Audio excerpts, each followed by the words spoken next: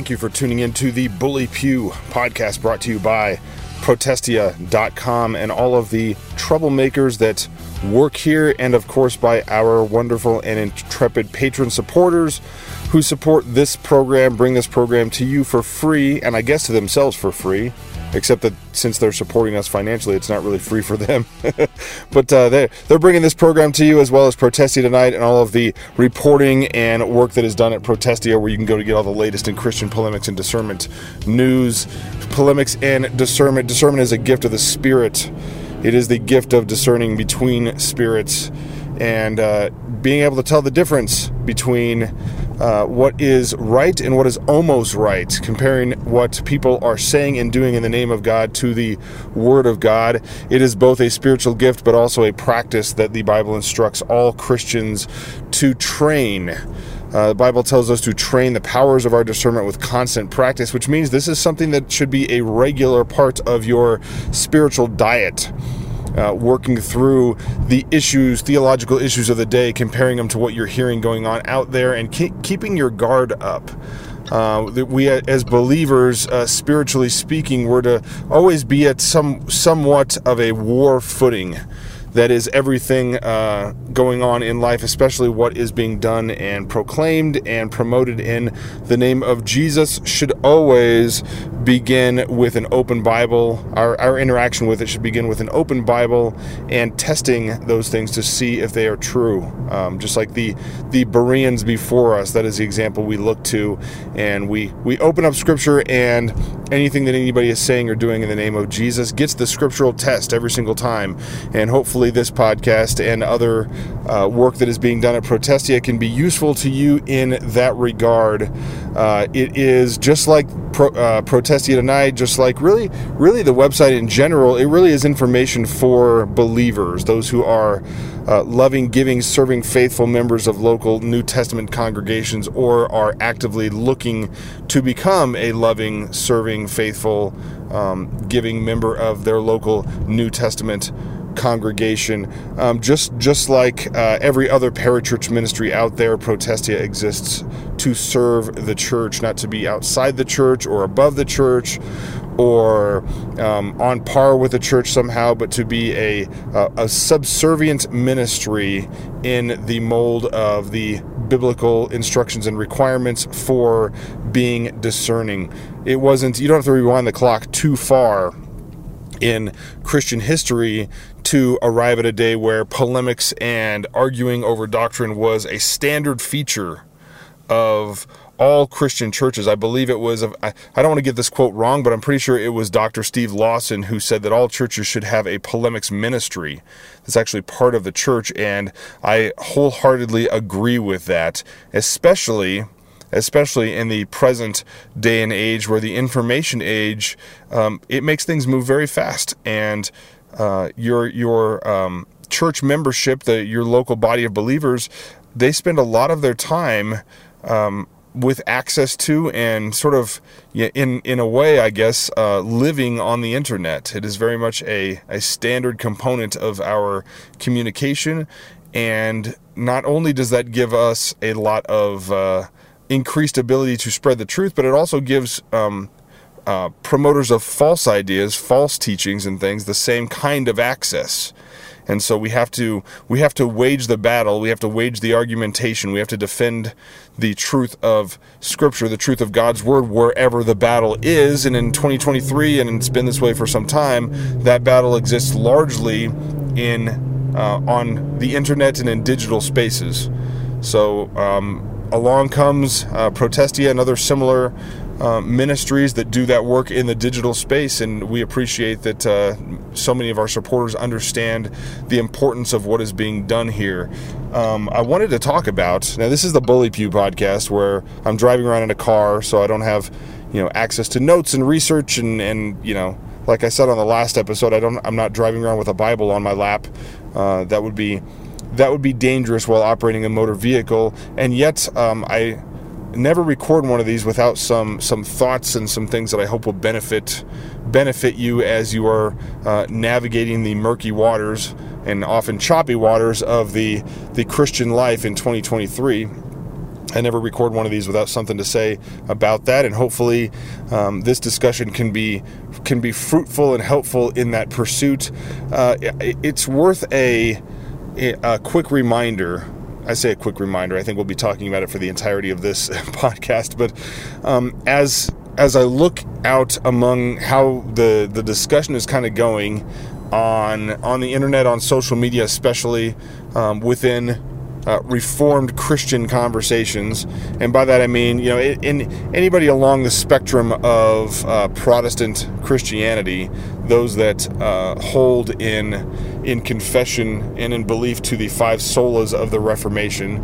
So yes, I'm excluding Catholicism. I'm excluding cults like Mormonism and Jehovah's Witnesses and things like that. But among those of us who we can rightly say by confession are Orthodox Christian believers, all the way from your more your mainline and squishy Big Eva types, all the way to your hardcore we're going to start a rebellion tomorrow, post-mill reform types.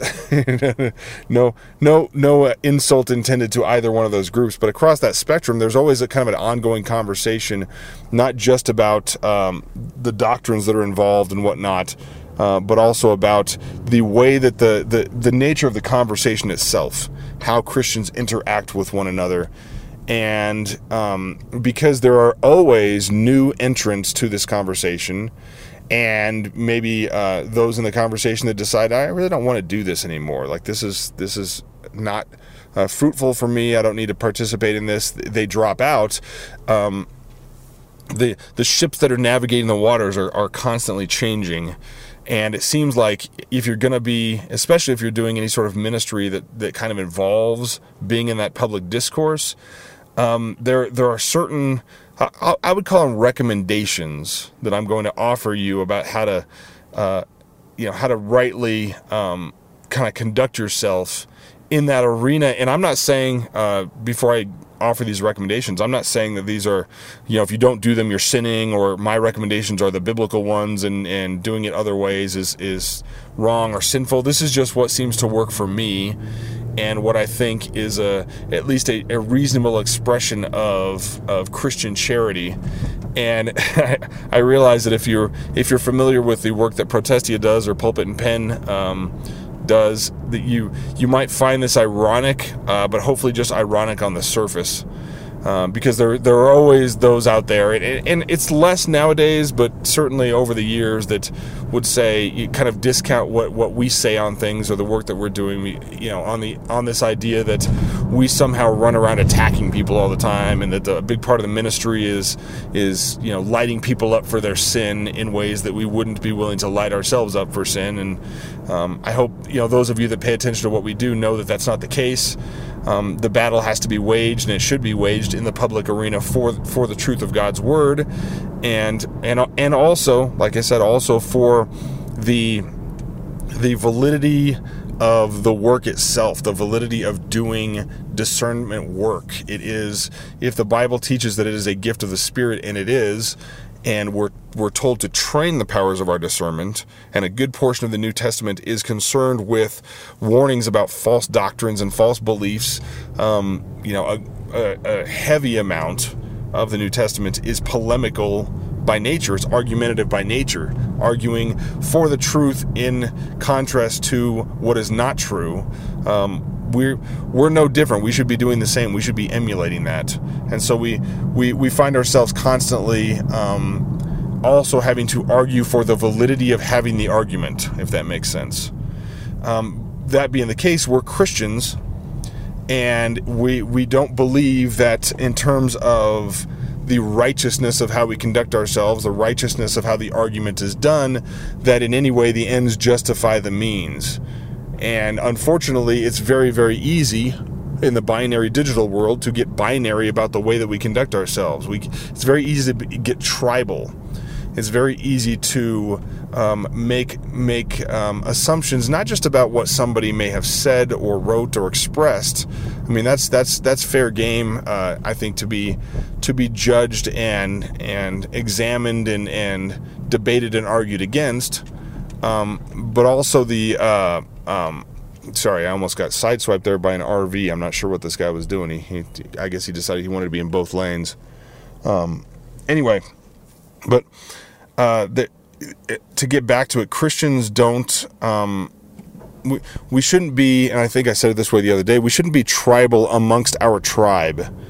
And by that I mean that if you have determined to the best of your judgment and your ability, and we have standards by which to determine this, that somebody, online, who you don't know, of course. I mean, everybody most people that we interact with online, we've never met in person. We only know what we can know from their what they choose to share and express online. But if you've determined by scriptural standards to treat this person as a brother or sister in Christ, that changes how we are to deal with one another. The Bible teaches us that the world will know us by our love for each other, and we don't have a call, if we have determined, again, to the best of our ability, to treat a person as a brother or sister in Christ. We don't have a call to treat them as we might a false teacher, even if they are teaching something that is false. And by that I mean, like, it's fair game to be online exposing a so-and-so who's a Christian. They claim to be a Christian. They seem to have an Orthodox background here. And of course I don't mean Greek or Russian Orthodox. I mean like Orthodox in terms of being faithful to the gospel as proclaimed scripturally. They seem to have that background, and yet they're doing this or teaching this that's false. We have every call to preach truth and love, to expose that. We don't have a call to say, hey, they're this or they're that or they're a bad person, unless we are prepared to make an argument for, I don't believe this person is saved. And we can make an argument for that. We just need to make that argument biblically. We need to be able to demonstrate why we're not required to accept somebody's claim to be a Christian when there is a mountain of evidence to the contrary. So if someone says, well, I'm a Christian, but I don't believe that Jesus was eternal. I believe he was created by the Father. They're believing in a false God. They can say they're Christian all day long, but they're not. At least by confession, they're not a Christian, and we would be wrong to treat them as such.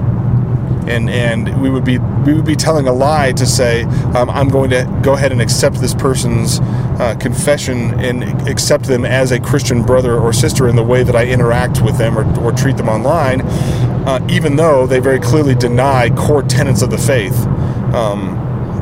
We would say the same thing about somebody who says, I'm a practicing homosexual. Now, biblically speaking, we would say that, the Bible never describes a homosexual in ontological terms, that somebody is, born and exists as a homosexual. The Bible does describe those who practice homosexuality, and it does describe the vile affections that lead to that behavior. And the Bible very clearly says that those that do that will not inherit the kingdom. Those that do that are not saved. And so it would be wrong and lying for any Christian to say, well, I know so-and-so is, quote-unquote gay married, but they say they're a Christian, so I'm going to treat them as a Christian brother or sister in Christ. That would be a lie. That would be unscriptural. We're not to do that. But if we've determined that a person is saved, again, to the best of our judgment, we examine the fruit and we say that person has an Orthodox confession. They seem to regularly express things that are in alignment with Christian doctrine. Then I would argue that should cause us to season our interaction with salt with these people. So it is the brothers and sisters in Christ, even when they're wrong, should be treated differently. And it's very difficult sometimes to do online. Online interaction it's all binary. I mean, whether it's I posted something and then people either liked it or they didn't. Well, those are binaries, right? Or I posted something online and it got a lot of people disagreed with it, and so overall I get the impression that the reaction to what I said was negative. It's positive versus negative is a binary. Online interaction encourages it removes a lot of human nuance, and we try to get past it. I mean, people use emojis, and they, maybe they make videos. That always helps a little bit, or audio or whatever. But the most efficient way to interact overall seems to be by text and writing things, and it reminds me of driving a car in a lot of ways. Like, I'm on the highway right now, driving through Metro Denver, and I know intellectually that there are human beings at the wheels of all of these vehicles, driving these vehicles, and yet my tendency is to not see, because I can't see the person, I don't know who they are. My tendency is to interact with these cars as if they're non-human entities, even though I know intellectually that all of these cars are piloted, currently driven by human beings. And I mean, those of you that drive, especially in busy traffic, you see this all the time.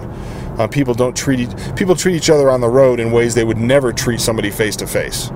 And that same dynamic is at play online when we interact with each other online. And we have to actively, if we're going to represent ourselves as Christians, if we're going to be a light in the world, we need to actively fight against that tendency. And it's not easy to do. It's not easy to do, but to get to it, my recommendations, and I realize some of you may be listening to this podcast and you're like, I'm not on social media, or hey, I use social media to share pictures of my kids or my cats or whatever. That's fine. I mean, not everybody needs to argue Christian doctrine and theology online. That's not, it's not for everybody. And some days, to be honest, it's not for me. I'm not a big fan of it either some days. So I understand, but if you were going to be engaged, we need to do all things for the glory of God, and that's not any different when we're talking about our online interaction with one another. And so one of the things that I try to do, and it doesn't always work, it's not perfectly, a human being, but one of the things I try to do is with those who I can more likely than not, safely determine that I believe that they're brothers and sisters in Christ by the evidence that I see, and so I'm choosing to treat them as such. And by the way, if you're listening to that and thinking, hey, just treat everybody the same, that's not actually biblical. The Bible really seems to describe, I would argue, 3 categories for how we would interact with somebody based off of their what we believe to the best of our ability is their spiritual status. We have those who we know are lost, right? We know very clearly they don't believe in Jesus as the Messiah. They don't believe in the gospel. They don't place their faith, hope, and trust in Him for salvation, unashamedly so. I mean, we know that they're lost. We don't treat them as Christians. We treat them as unbelievers. We evangelize them. Our interaction with them is very different, and our message to them is a consistent, you need Jesus Christ. You're lost and dead in your trespasses and sins, and you need Christ. Then we have those who are, we would determine, hey, these are brothers and sisters in Christ, and I believe this. I don't know for sure. I can't read their heart, but I believe this because of their confession, because of who they claim as Savior, because of what they believe about God, and I can see that in what they say, and even like where they go to church and what that church believes. And so we interact with them as fellow believers, as brothers and sisters in Christ. And then you have a category of those who bear the name of brother and yet practice immorality, bear the name of brother yet teach falsely, they promote false teaching. And we have instructions biblically on how to interact with that kind of group of people, but it is a delineation between the person who is lost. Paul tells the Corinthian church to not mark and avoid, I guess we could say it that way, or not avoid and have nothing to do with those who are not saved and not claiming Christ, because we're supposed to be evangelizing them. We just like Christ ate with sinners and those who were lost, we're to do the same. And yet when somebody claims the name of Christ and yet brings reproach on His name through their actions and through their false teaching and through their immorality, that's a different category. Paul says that we haven't, don't even eat with such a one, right? Don't have nothing to do with somebody who is bringing shame to Christ by claiming his name while very clearly teaching or acting contrary to it. But anyway, back to interacting online. One of the rules that I tend to try to act in accordance with is, if I've determined that I believe somebody is a brother and sister in Christ, even when I disagree or they say something that I think needs to be taken issue with, whether I choose to respond or not, I try really, really hard not to keep a list of all the things that they've said or expressed that I didn't think were quite right. Now, that's a little different than if they're teaching or promoting something that is clearly a false teaching. I try to remember that. Again, trying to implement this idea of there being a category potentially online of those who are bearing the name of brother and yet teaching what is contrary to God's word, practicing immorality, promoting immorality. But if it's just like a good example is with the continuing argument over Christian nationalism. I got buddies on both sides of the debate and I think there are brothers and sisters on both sides of the debate. And it would be really easy for me to say, hey, I'm going to take David's theological beliefs, what I think is the correct position on this issue at large, and what I think is the correct position on all of the sort of sub-issues and the smaller issues that make up the bigger issue. And anybody that says anything online that I don't think is fully in alignment with where I'd like to be on this, I think they're brother and sister in Christ, but they've gotten this wrong so far. They're not understanding it the way that I understand it. It'd be really easy to start lining them up in like a naughty or nice list online, and then determining how I'm going to interact with them in the future based off of their position on my naughty or nice list. We see this a lot, and I think as Christians, that's probably not the right way to do it. And we remove our ability to be in the conversation in some ways when we decide, well, I'm in this tribe now. That's my tribe. So everybody else is blocked, or everybody else is, they're clearly working for the wrong team, or they're pulling the wrong direction. Therefore, they have a nefarious intent, and I'm going to treat them as such. This is in the category of where I would say that I mean, if you're so led, take issue with the argument, take issue with the position, without needing to put that person in your mind or in the way you treat them in some sort of a separate Christian camp away from the others. It's difficult to do. But we're not. If you're not talking about someone that you would be able to make a biblical argument for them being a false teacher, then marking and avoiding them is probably not. I mean, we're not told to do that as Christians. So I try not to do that. And so when somebody says something like, "Man, that's just patently false," and I can make a case for why it's false, we can't do that with everybody online. We just don't have the time. And so the easy thing to do sometimes is say, "Oh man, that's false. Therefore, that person is not to be trusted." I'm going to put them in a category here where I might not interact with them, or maybe mute them, or just not listen to what they have to say, or just I'm going to read everything else that they express or they post in light of believing that they got something wrong previously. Everything that they say, I'm going to read intention and read into the new thing that they said. Even if I agree with it, I'm going to remember that thing they said previously that I disagreed with, and I'm going to assume that maybe I just won't take what they're saying now at face value, because I know that they've taught something else or proclaimed something else that I know is false before this. I try not to do that. Like, you'll find me liking and maybe reposting and supportive comments on things from across these conversations for people that I disagree with about other things. And I think that's a good rule of thumb. It's not always easy to do. Certainly if somebody vocally disagrees to the point where they're, being insulting or ripping me, that's hard because it feels personal. But again, it's the same thing. Like, this is online interaction. This isn't real life.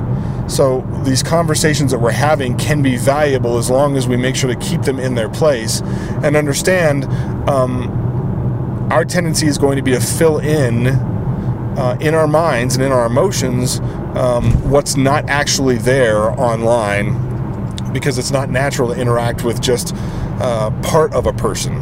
The natural thing is to interact with a whole person. And so even people online I've never met, I only know a little bit about them, my mind and my emotions are going to fill in a lot of background information based off of assumptions, and then I'm going to attempt to interact with what feels like a whole person, even though it really isn't. And the same is true going the other direction. So when somebody insults me personally, or they say David this and David that, blah blah blah blah blah, they don't actually know me. They know a little bit of what I've expressed online, and then just like I do, they've filled in the gaps behind that. They've made assumptions. They've made assumptions based off of other stuff that I've said, based off of a profile picture where they say, oh, that's a middle-aged white guy. They'll make assumptions based off of that. They'll make assumptions based off of other things, other people that may have supported or argued against stuff that I've put out there. They'll start to put me into what they think is my tribe, and then interact with that rather than the real person.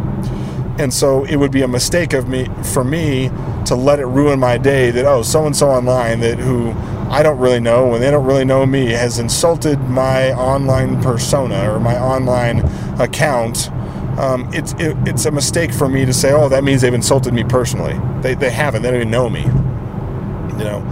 And if we can keep it in, understood, keep it in its scope and in its place, we actually have a chance at having some edifying and positive dialogue. But it's a war out there, and we also have the additional component, of course, of people interacting online in ways that where a lot of the stuff they do is to increase their own visibility or platform. That happens all the time as well. I'm probably guilty of that myself sometimes. Like, hey, if I say it this way, it's going to get even more attention.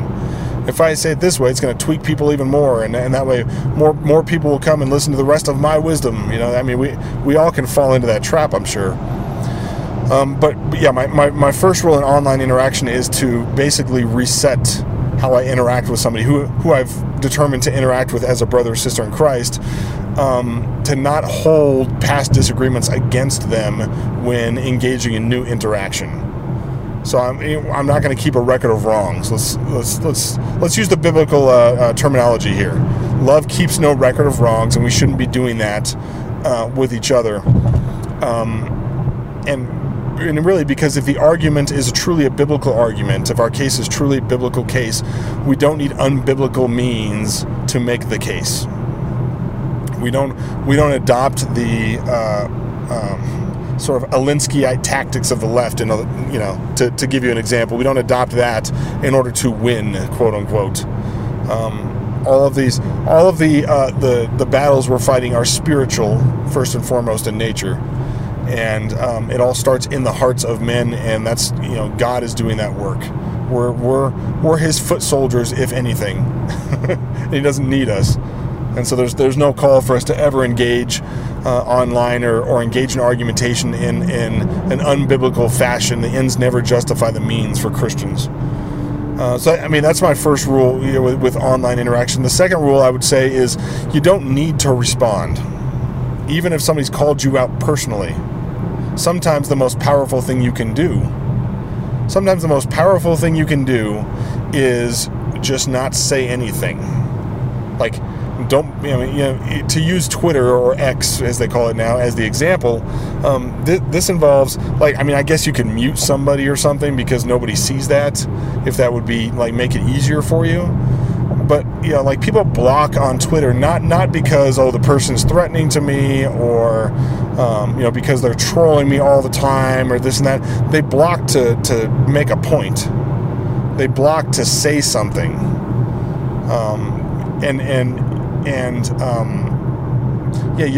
I think it's much more powerful most of the time if you really want to make your point, but you don't need to be interacting in this moment, or it's not going to be fruitful, just let it sit. Don't say anything. If the other person decides that's not good enough for them and they want to keep like trying to poke you, keep ignoring them. Keep ignoring them. I mean, if you know that you're right about the point that you're making, and it's a solid point, let the point stand on its own. Especially if this is argumentation between Christians, because you have to presume that the Holy Spirit is at work in the hearts of all true believers. So if your point is valid, and you've made it and people can see the points, let the Spirit do that work. I mean, sometimes I will argue with idiots. It happens, sometimes, but hopefully only because I think that further argumentation would be helpful, maybe to them, but usually to other folks reading it. Like I was having an argument with some guy. I don't even know who this is, and I'm not even going to mention his name. Some of you can probably figure out what I'm talking about. But an argument with a guy that he basically saw Doug Wilson do his like No Quarter November video where he's like flamethrowing everything, and okay. I mean, it's a little over the top, but I understand. I mean, it's kind of a branding thing. It's tongue in cheek. It's fun. I thought the video was funny. I enjoyed it. And I've been, critical of Doug Wilson on things that I think needed to be criticized. You can read them at Protestia if you're really curious. But this guy comes along, he's like, who are these guys talking about manliness? I mean, look, Doug Wilson has got a paunch and like he's out of shape. I'm like, dude, who cares? He's a senior citizen. And manliness in the biblical sense, and certainly in the theological sense, is as much more so about disposition than about physical prowess, especially for somebody of Doug's age. So, I thought it was a cheap shot, and I said, dude, that's a cheap shot. And then the dude proceeds to drag me all day for a prior conversation that, frankly, I had forgotten we had, but a prior conversation about my claim that I didn't think Tim Keller was in heaven because of what he preached and taught. And I thought I could demonstrate that. I said, I don't know if Tim Keller's saved or not. Not truly. The best that we can do is examine the fruit. And if the fruit of somebody's ministry and what they're teaching and what they've proclaimed and whatnot is not in accordance with the biblical gospel, it would, I think it's safe to say more likely than not that person isn't saved. And you can say that without saying, well, I'm sure they're in hell. I know, I can believe that he's in hell based off of a preponderance of evidence without making any sort of claim that my belief has any impact on whether he actually is or not. Of course it doesn't. But this was the interaction, and I took some time to argue back and forth with the guy, hopefully to demonstrate the fallacies of his argumentation for the benefit of everybody else. That was the point. Not because I necessarily thought I was going to convince him, and yet I could have just left it as well. There would have been no harm in doing that. I only continued to argue because I thought it might be edifying for other people seeing the discussion going on. But I wasn't about to turn around, and this takes like every bit of self-control I can muster. I wasn't about to turn around and say, dude, you're a fool, you're a moron, you're bringing shame upon the name of Christ for your idiocy here. Your thinking is corrupt. It's clearly not in accordance with, the fruits of the Spirit. Your eyes seem to not be open to the truth on this. That didn't seem like that was going to be edifying, so I didn't do that. But to get back to the point, you don't ever have to respond. In an online argument, you can just let it go. Just walk away.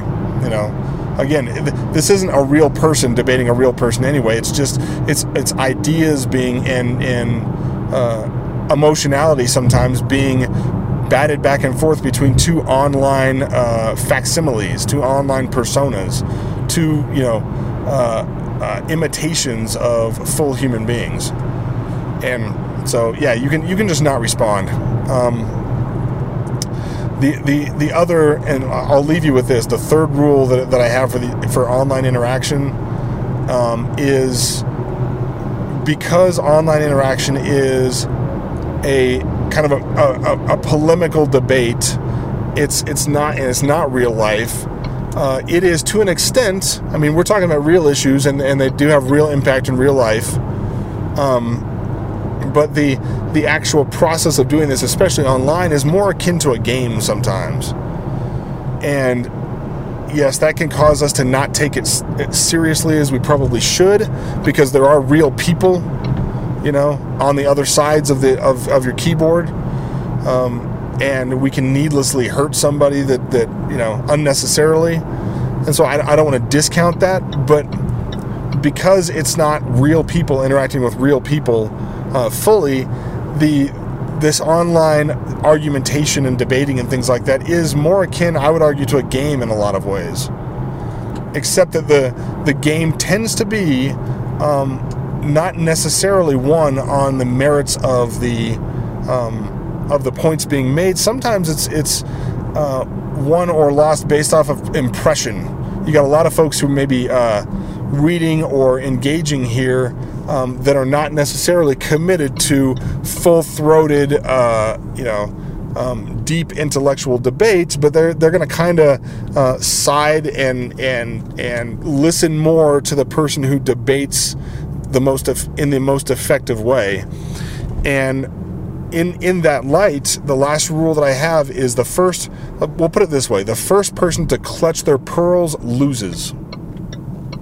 And by that I mean the first person to lose their cool or to appeal to hurt feelings or emotions, and the way this happens in Christian conversations is the first person to say something like, your behavior here is unchristlike, without a specific sin or false teaching to cite. That person loses. The first person to say, that's basically throwing up the white flag. That's basically crying uncle. Like, I give up and I'm going to now appeal. Like, I'm gonna basically take my ball and go home and say, well, I was fine with the pugilistic, and if that's a word, polemical nature of this argumentation. We were going back and forth, but now I feel personally insulted enough that I'm going to hold up the Christ-like card and say, nope, you've gone one step too far, and so we're going to start moralizing the conduct of the debate rather than what we're actually debating. That person generally loses, in my view. By this I mean that let's just say you were having these online conversations and this debate, and you feel like this person really has sinned here. They've said something false about me, or they've really been unfair in a characterization, or they've used language or phraseology in a way that I really think is not a Christian way to act. Maybe you can let other people make that point for you, but if you get off of what you're debating and you start making that point instead, you've lost, because that's not what we were talking about. The other person might have thrown, to use an analogy, they might have kicked rocks in your face, thrown mud in your face, whatever. They might have played dirty, but trust that other people reading what you're saying and who are watching this debate know that those people can make that determination for themselves. You need to stay on point. Keep your eye on the prize of making the theological point you're trying to make, making the argument the best you can make it, and not get distracted by the other person not playing by the rules. Other people will see that. They'll see the other person not playing by the rules. Because sometimes not playing by the rules and cheap shots and bad faith argumentation and personal attacks, because they hurt us personally, we often feel like we have to respond to it personally, and that all of a sudden we'll win the debate on a technicality, like, well, we were arguing back and forth about this theological point, but the other guy I was arguing with just called me a jerk, or called me this, or called me that, or said that I wasn't being Christ-like or Christian, or I wasn't acting like Jesus would act, and that's a low blow, and so I win the debate because he fouled out or something, To use a soccer reference, like, he got a red card here, so I automatically win.